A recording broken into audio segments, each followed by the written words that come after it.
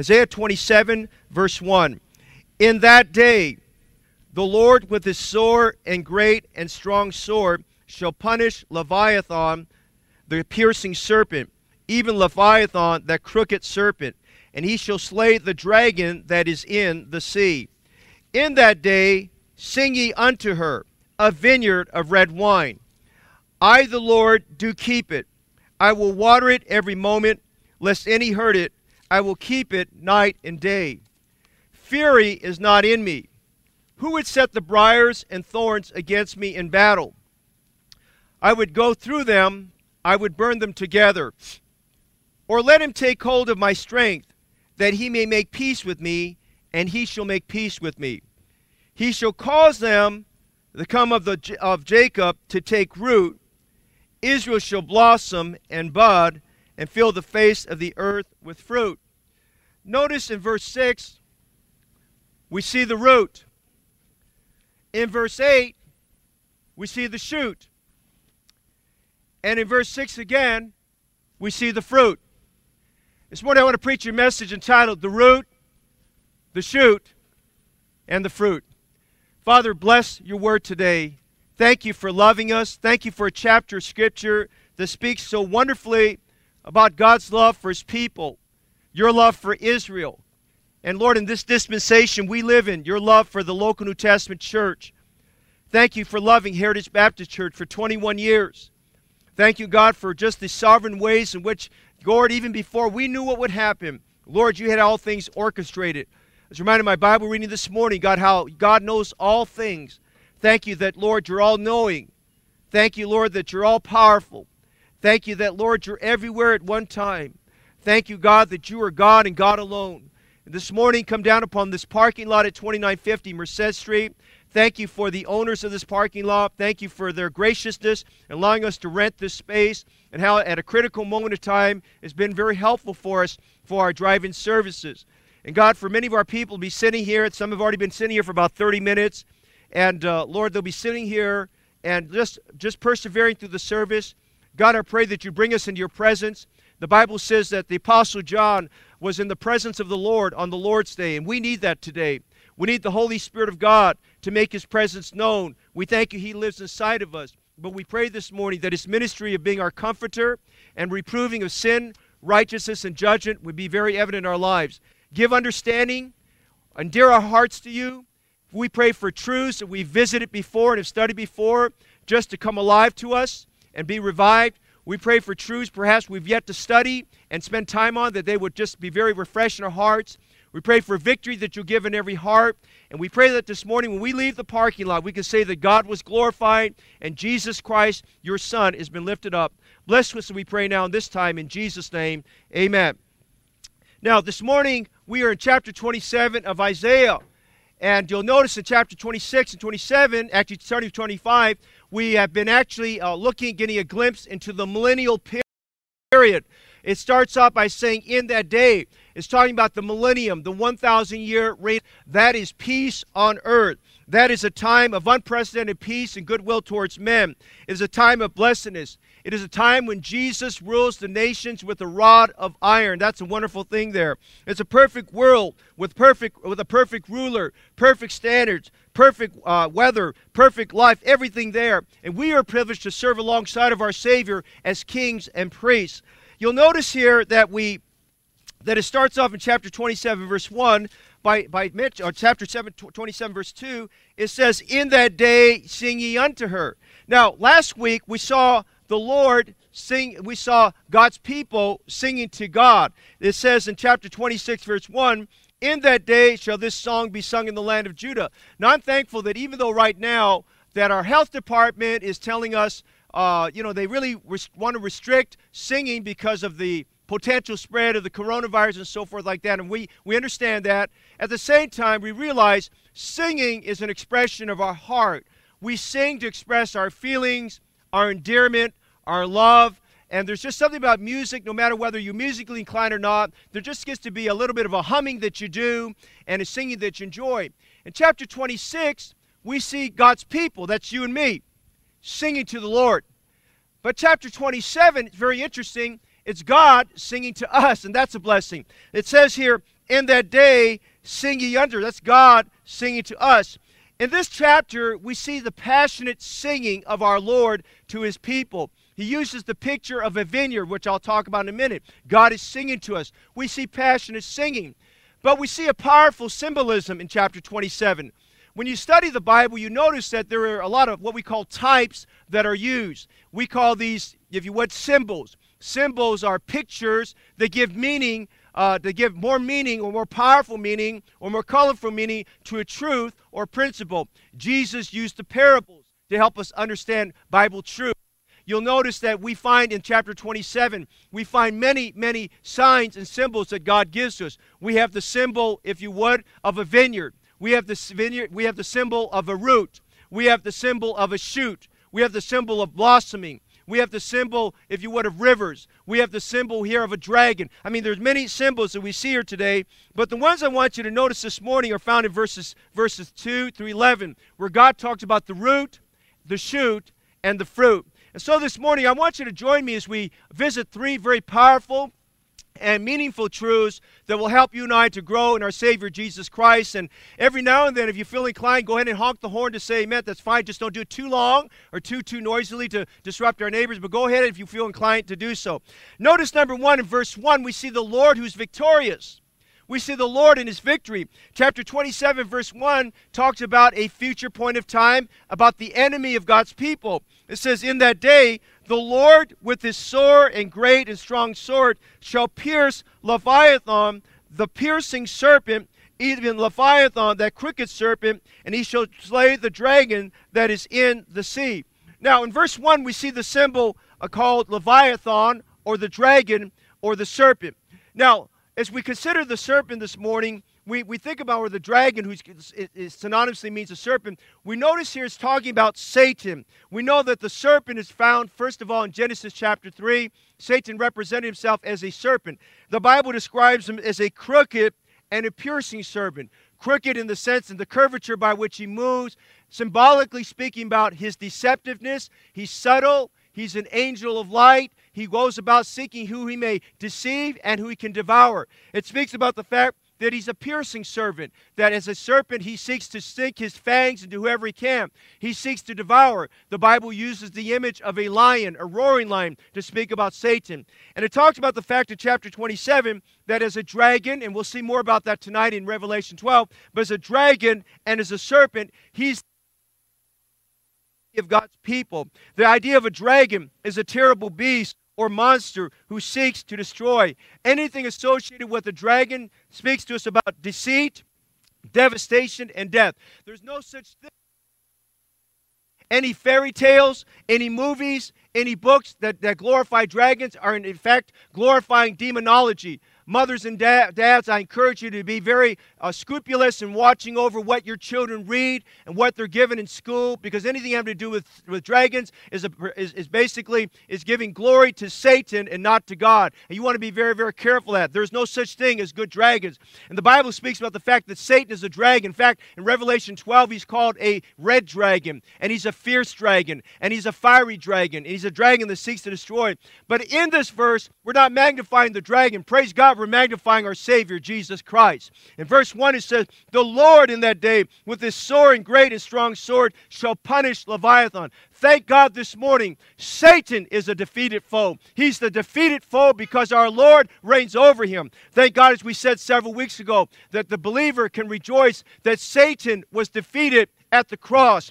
1 John 3:8 says, he that committeth sin is of the devil, for the devil sinneth from the beginning. For this purpose the Son of God was manifested, that he might destroy the works of the devil. Satan is defeated at the cross. But listen, we can rejoice this morning. Satan was defeated at your conversion. The day you got saved, Satan was defeated when you believed on Jesus Christ as Savior. 1 John 4:4 says, you are of God, little children, and have overcome them, because greater is he that is in you than he that is in the world. He was defeated at the cross. He was defeated at our conversion, but thank God he'll be defeated at the conclusion of all things. We read over in Revelation chapter 20 that the devil that deceived them was cast into the lake of fire and brimstone, where the beast and the false prophet are, and shall be tormented day and night forever and ever. The Lord who is victorious. God is greater than Satan. Satan is not greater than God. We'll see in our scriptures tonight how Satan is cast out of heaven. Jesus reigns. Thank God today we read here that the Lord in that day with his sword and great and strong sword shall punish Leviathan. You know, this morning, we're in a spiritual warfare. The Bible says that we're in a warfare. We're in a battle. That battle commenced the moment you were born in this world. It intensified and got notched up many, many times over that the moment you got saved. Satan hates the fact that you're saved. In fact, before you got saved, Satan tried to do everything he could to keep you from getting saved. Many of us here in this parking lot and watching my live stream, in fact, all of us have family members and friends who are not saved. And that grieves our heart. That burdens our soul. I want to remind you this morning, Satan is doing everything he can to blind them, to deceive them, to harden them, and to keep them from trusting Christ as Savior. But as Christians, I remind you today, because Satan is the defeated foe, the Bible tells us that we have weapons that God has given us. He's given us sufficient weapons, adequate weapons, powerful weapons against Satan. The Bible says, for the weapons of our warfare are not carnal. They're not fleshly. We do not wrestle with flesh and blood, but against principalities, against powers, against rulers of darkness in this world, against spiritual wickedness in high places. And so the Bible tells us that the weapons of our warfare are not carnal, but praise God, mighty through God to the pulling down of strongholds. Thank God for that this morning. We see here in verse 1, we have the weapon of the Word of God. We read over in Revelation chapter 12, we have the weapon of the blood of Christ. We are covered by the blood of Christ. We thank God that the preaching of the gospel, the word of our testimony, is a weapon against the devil. We thank God this morning that faith is a weapon, the shield of faith. We thank God today your salvation, the helmet of salvation, is a weapon. We thank God today that truth is a weapon. We thank God that the breastplate of righteousness is a weapon. We thank God this morning soul winning and witnessing is a weapon. We thank God this morning that prayer is a weapon. You see today, God has given us a manifold number of weapons to fight against the devil. You don't go into warfare unarmed, and you don't go into warfare someone that's weak will be cast down. Thank God and give God the glory this morning that we have a Lord who's victorious, that He's equipped you and equipped me so we can do battle and win against that arch foe known as Satan today. Even right now, through the preaching of God's Word, the great sword of the Lord, He calls it in verse 1, the sore and great and strong sword. He cannot withstand it. Satan hates the preaching of God's Word. Satan hates it when the doors of a church are open. Satan hates it when there's open-air preaching. Satan hates any form by which the Word of God is given out. I'm reminded Charles Spurgeon said, the preaching of Christ is the whip that flogs the devil. The preaching of Christ is the thunderbolt, the sound of which makes all of hell to shake. Number one today, we can rejoice. We see the Lord is victory. But notice in verses 2 to 11, we see a second thing. A second thing that drives home into our hearts, the love of God for you and me. Now, if this week you've been discouraged, you came today discouraged, you're wondering kind of what's going to happen tomorrow, I want to remind you today, God loves you. Amen? God loves you. And God loves you with an everlasting love. It's an inseparable love. He loves us to the end. Nothing shall separate us from the love of God, which is in Christ Jesus. And we see this love in verses 2 to 11. We see number 2, the Lord and His vineyard. The Lord uses the image of a vineyard in verse 2. When I think about a vineyard, I think about the Jews back in that day. The greatest prize of land ownership was being able to own and to plant and own and nurture a vineyard. People would stop and look at those rows of grapevines growing. And they respected and they looked forward to fellowshipping around the vineyard. I found that people that love gardening, we have quite a few people in our church that love gardening. I found that gardening is not part-time work. I found that gardening is full-time work. People that really love gardening, especially many I know in our church, they put extreme amounts of time into it. They give carefulness to watering. They make sure that the ground is very soft and fertile. And if you live here in the Bay Area, you know that our topsoil is very clayish. And so you have to dig down, and then you have to add some fertile topsoil on it so your plants could grow. And they give detailed attention to digging deep and adding the topsoil, of covering it where it needs covering, of watering it, of pruning it. They do all of these things that are pertinent to gardening. And we see this morning in this subject of the Lord's vineyard, we see the Lord and his love for his people. We see how we are represented as vineyards that God loves. Notice, first of all, the premium of the vineyard. The Bible says in verse 2, "In that day sing ye unto her a vineyard of red wine." A couple years ago, I preached a very, very long sermon about the Bible and wine. If you weren't there, you might want to go back in our podcast archives to understand what does the Bible say about wine. Now, we believe, I'm just going to state this right up front, in fact, chapter 28 addresses it. We do not believe that Christians, God's people, should drink alcohol. We believe that Jesus Christ did not drink alcohol. Alcohol is grape juice that's been fermented. An additive has been added to it. Yeast has been added to it, and it causes it to ferment, become corruptible, and so forth. And you might want to go back and look at that.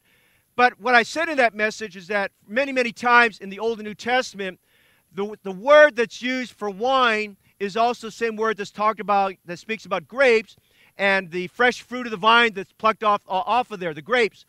And what he's talking about here, a vineyard of red wine, he's speaking about the lushness and the wonderfulness of freshly squeezed grapes, where it's been picked, it's been taken to a vat, it's been crushed, it's been squeezed, it's given off its fruit, and there's some sediment with it, which we call the lees, and people enjoy drinking that. It's refreshing to them.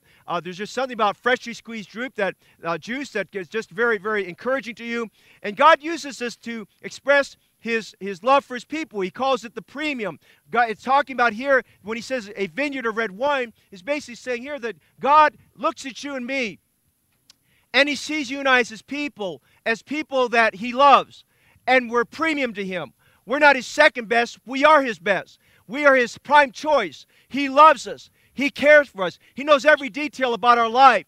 And when we think about that, it encourages us this morning to know that the Lord loves his people very, very much. We are his premium there. That God looks at us. In fact, the Bible says in Judges 9:13, "Wine which cheereth God and man." You see this morning, whether you're a new believer or seasoned believer, God always looks at us and sees potential. He's looking for the best to come out of us. He knows that we can do more. He knows that he can do more with us. That's why he's left us here. He knows there's more potential and opportunity for him to touch our lives. A vineyard of red wine speaks about the premium relationship we have with the Lord. And so he sings to us, "A vineyard of red wine is my people." We see the premium of the vineyard. But notice, secondly, the planting of the vineyard. Now, God looks at this vineyard, and we have to consider some things. In chapter 5 of Isaiah, we spent some time there a few weeks ago where we saw that God took a landscape and cleared the rocks off, prepared the soil, he broke up the soil, and he tenderly and cautiously, he started to plant those vines. And as he did so, he planted a wall around it. He put a wall around it to protect it from predators who would nibble at it. But we saw that the vineyard in that illustration there did not give off good fruit. In fact, he said it gave off wild grapes. It was like grapes that grow in the wilderness. They were sour, they were bitter, they were not good for consumption. And so he talked about the relationship God's people had with him at that time, that they were planted by God, but they weren't giving off the right fruit. In chapter 27, God's speaking about his people giving off good fruit. He's talking about this planting. Notice, first of all, in verse 6, the planting begins by establishing a root. He clears out the ground, and then he plants the root in the ground. Look at verse 6. Verse 6 says, "And he shall cause them that come of Jacob to take root." Now, before you can have a plant that's healthy, it's got to get its roots down deep. It's got to get the roots very, very deeply into the ground. It's got to get in deep so that it can draw the nutrients out of the ground and get more moisture out of the ground, and so that way it can shoot upwards. The Bible says that we need to take root downwards in order to bear good fruit.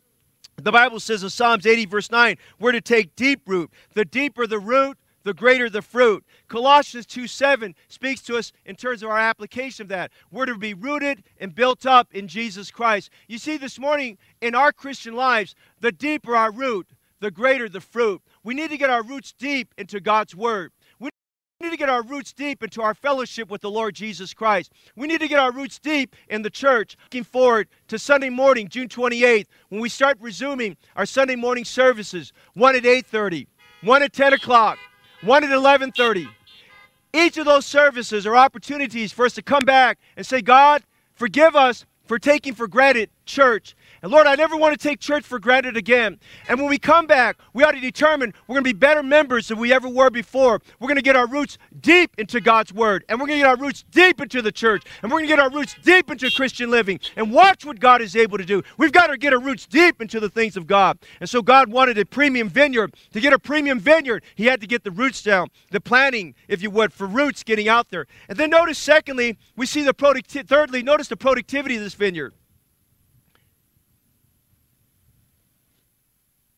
He planted the roots. Then notice in verse 8, verses 6 and 8, it starts to blossom and bud. A vine shoots off branches. Now, Jesus Christ is the vine.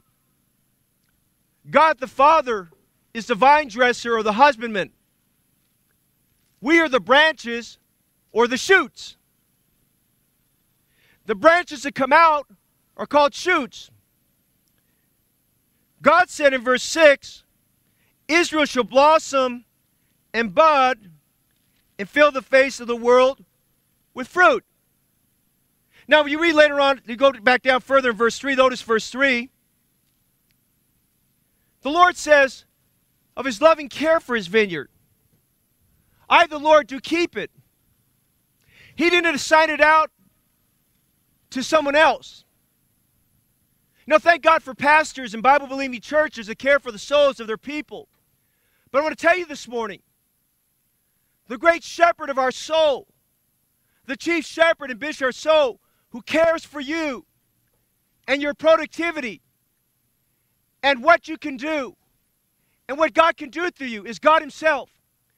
He's the great shepherd. And He says in verse 3, I, the Lord, to keep it. Now, how did this vine become the vineyard and the vines associated to it become so fruitful? God took care of it. Notice in verse 3, He says, I will water it every moment. He didn't water it once a day.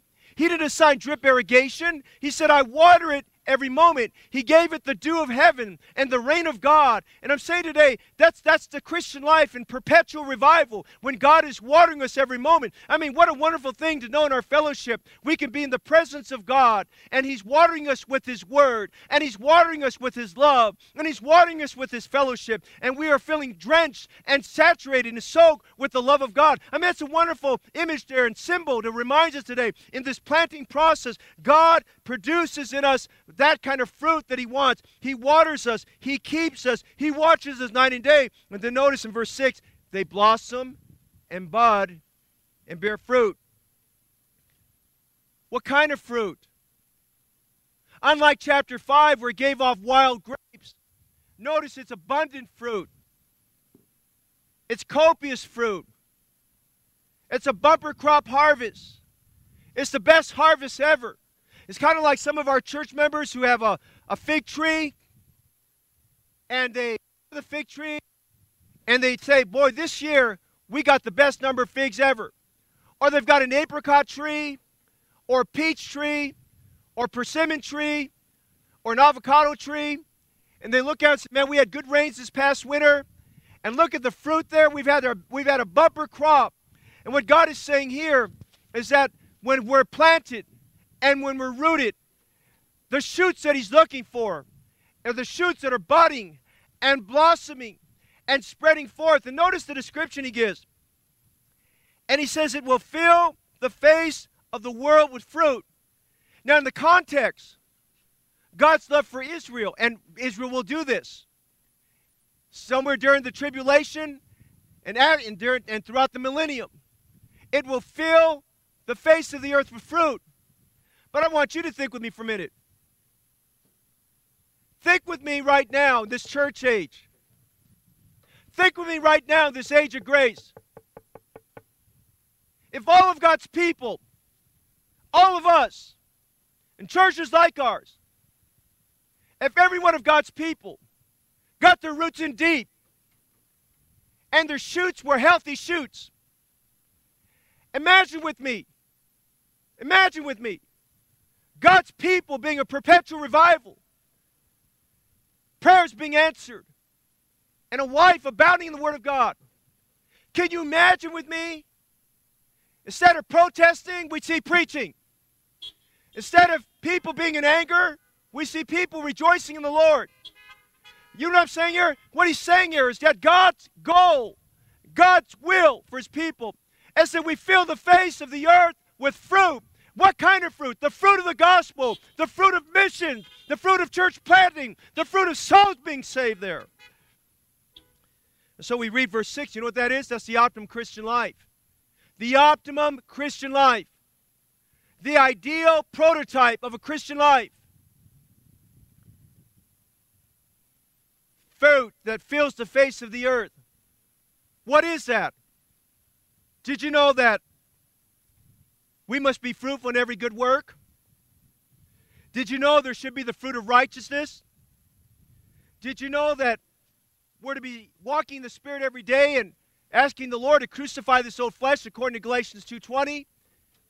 And not talking about it, but walking in the Spirit so that we not fulfill the lust of the flesh. It's the reward of answered prayer. Jesus said in John 15, verses 7 and 8, if you abide in me, and my words abide in you, you shall ask what you will, and it shall be done unto you.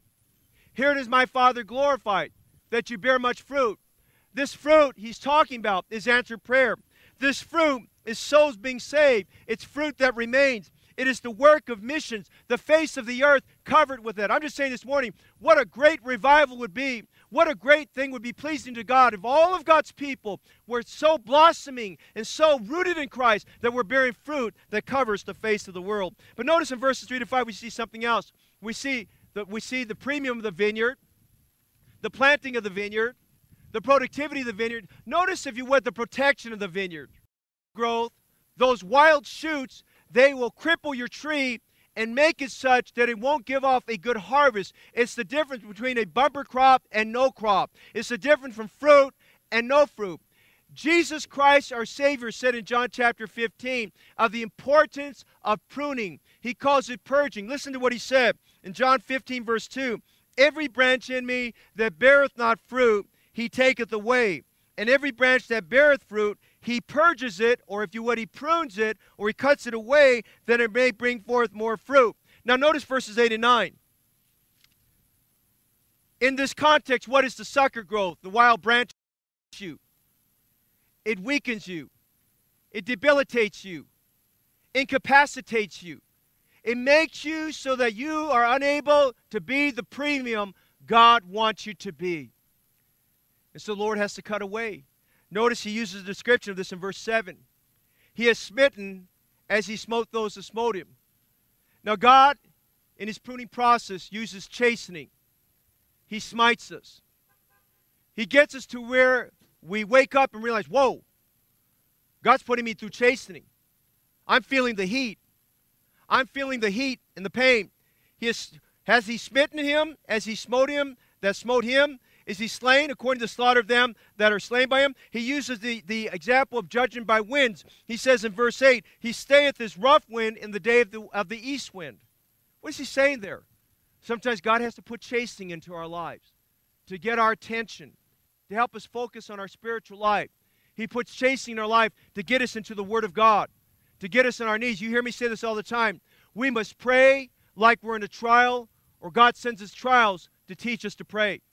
And we must understand that God uses chastening as a form of purging in our lives. But notice this. How does the purging happen? How do we have this purging? How does the pruning go about? Well, notice, if you would, with me, verse 9. By this, therefore, shall the iniquity of Jacob be purged. And this is all the fruit to take away his sin. When he maketh all the stones of the altar as chalk stones that are beaten in sunder, the groves and images shall not stand. What's he saying there? Well, he's us the principle that's found in Proverbs 28:13. The principle in Proverbs 28:13 is this: he shall not prosper, But whoso confesseth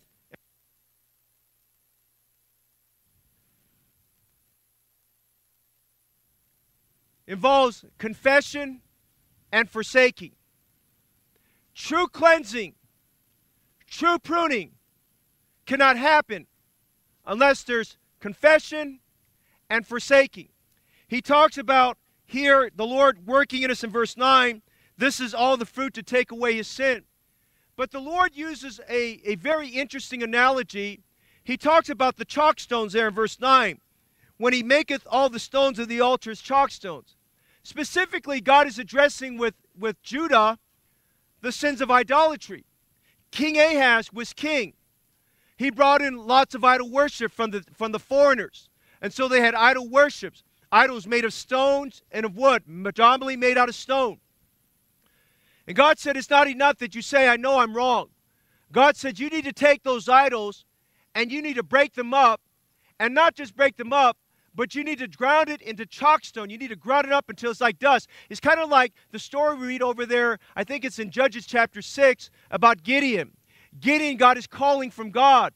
But God said before he was to lead the people into battle and to be victory, he had to go to his father's house and he had to tear down the idols in his father's house. He had to break down those altars and establish a holy sacrifice before God. You know what God was saying here in verse 9? He was telling the Jews, you need not to only just break down and admit and confess that you have idols in your life. You also need to break up those idols. You need to stomp them up and make them into dust. You need to make very clear there's been a clear separation between you and idolatry, that you're not going back to it.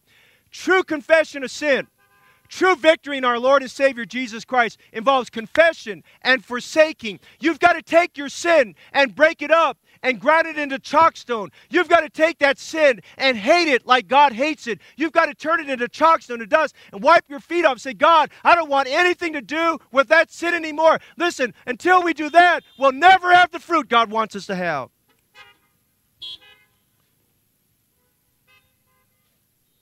Man, you look at verses 2 to 11. God loves us. Amen? God just told us the secret to Christian living. God just told you and I, if we're a premium vineyard, how to stay premium. God wants you to succeed. God wants you to be fruitful. God wants you to have answered prayer. God wants the word of Christ to dwell in you richly in all wisdom. God wants you to be a joyful Christian and a happy Christian and a rejoicing Christian. God wants you to be on victory's side all the time. And he tells us right there in verses 2 to 11 how that can happen. We see this morning the Lord and the victory. We see this morning the Lord in his vineyard. And as we close, look at the last two verses, verses 12 and 13.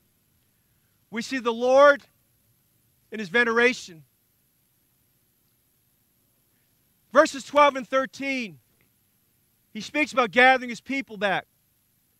Now, in the context of where they were at then, Isaiah had recurringly and repeatedly told them about how Egypt and Babylon and Assyria, in their case, it would be Assyria first and Babylon, how those three nations would be God's agents of chastening on Israel. You see, God's goal and will for Israel is that they would fill the face of the earth with fruit, but that wasn't happening. Their testimony for God had become stunted. And God was hitting right on the nose why their growth was stunted. And so he tells them verses 12 and 13, he says, now I want to tell you something, that one more step here. He said, let me find it here. He says, it shall come to pass in the day that the Lord shall beat off. He's telling them, he's talking about the channel of the river into the stream of Egypt. The Tigris River is always symbolic of Assyria. The Euphrates River is always symbolic of Babylon. The Nile River is symbolic of Egypt. And God was saying there, you know, your time of chastening is up. I believe your heart is right. And he says, I'm going to stop. Literally, he said, I'm going to beat off. I'm going to stop the Assyrians. And later on, the Babylonians and previously the Egyptians.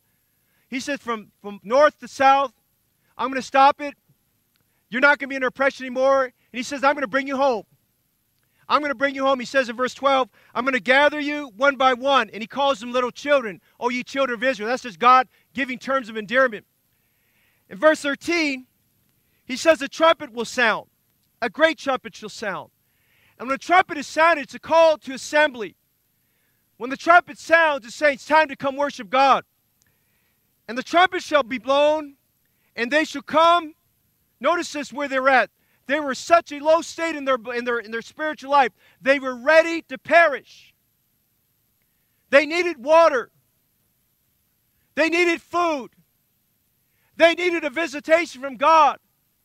They were expressing the repentance, the confession, forsaking of sin.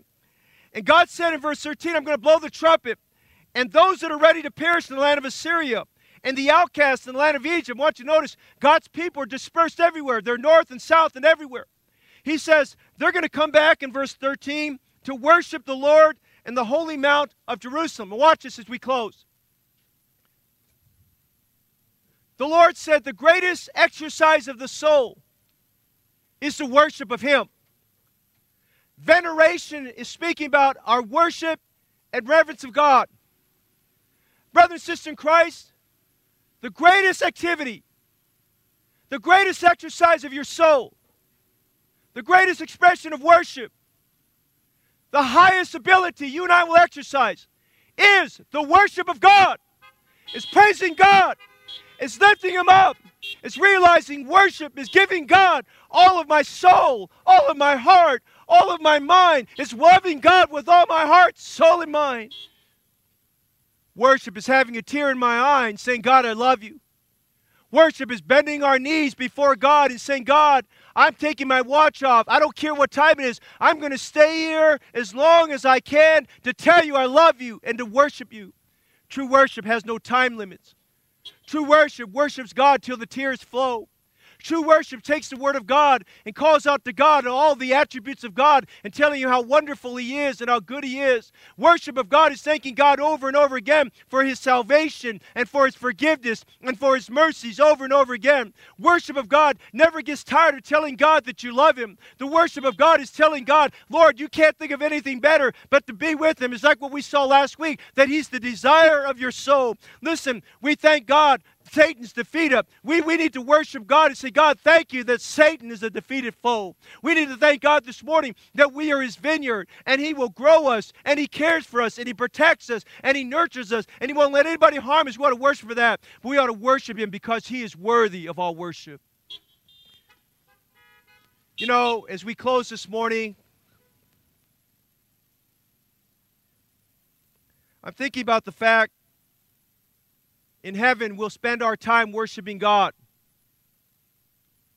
Philippians chapter 2, verses 9 to 11 say this. Wherefore, God also hath highly exalted Him, and given Him a name which is above every name, that at the name of Jesus, thank God for His name, amen, every knee should bow, of things in heaven, things in earth, and things under the earth, that every tongue should confess that Jesus Christ be Lord, to the glory of God the Father. Brother and sister in Christ, friend here today, friend watching my live stream, we live in very troubling times. The bending of the knee has become a symbol of defiance and disrespect. People are bending knees today to send a message. I want to tell you this morning, I bend my knee to Jesus Christ. You're to bend your knee, but you're to bend your knee to Jesus Christ. A day's coming. Ideologies, principles, political nature, whatever it may be, someone's memory, we're not going to bend our knees for that. We're going to bend our knee to Jesus Christ. And every tongue will confess Jesus Christ is Lord. I urge you this morning, don't let the trends of the time twist your thinking to think that, well then, what am I supposed to do? You just keep bending your knee to Jesus Christ, amen? You just keep on showing your love to Him and reflecting that you love Christ. And you just keep on worshiping the Lord. He said He's going to gather His people. He said He's going to blow the trumpet. He's going to gather them one by one. And the outcasts of the land shall come and worship the Lord in the holy mount of Jerusalem. Oh, come, let us worship. Oh, come, let us adore the Lord. Oh, come, let us highly exalt Him. Oh, come, let us lift up His name. Oh, come, let us rejoice in His holiness. Oh, come, and let us rejoice in the fact that He's the holy of all holies. He's the God of gods, and He's the King of kings, that He's immortal, invisible, the only wise God, to whom be glory forever and ever. Amen. To Him be glory in the church, world without end, throughout all the ages. Glory be to God. To God be the glory. Let's come and worship God. So this morning, God loves us. God loves us. We see the Lord in His victory. Satan's a defeated foe. We see the Lord in His vineyard. We get rooted, shoots come out, and much fruit. We see the Lord in His veneration. He wants us to worship Him. To worship Him unashamedly. To worship Him privately. To worship Him publicly. To worship Him with all our hearts. And worship is not worship if you don't come willing to give and to sacrifice and to shed a tear and to weep and thank God that He gives you breath to worship Him. We must worship Him. And I'm going to tell you today as we close, we ought to have a revival of worship in our hearts today. Revival of worshiping God, of exalting Him. He's gathered us from different locations to worship Him.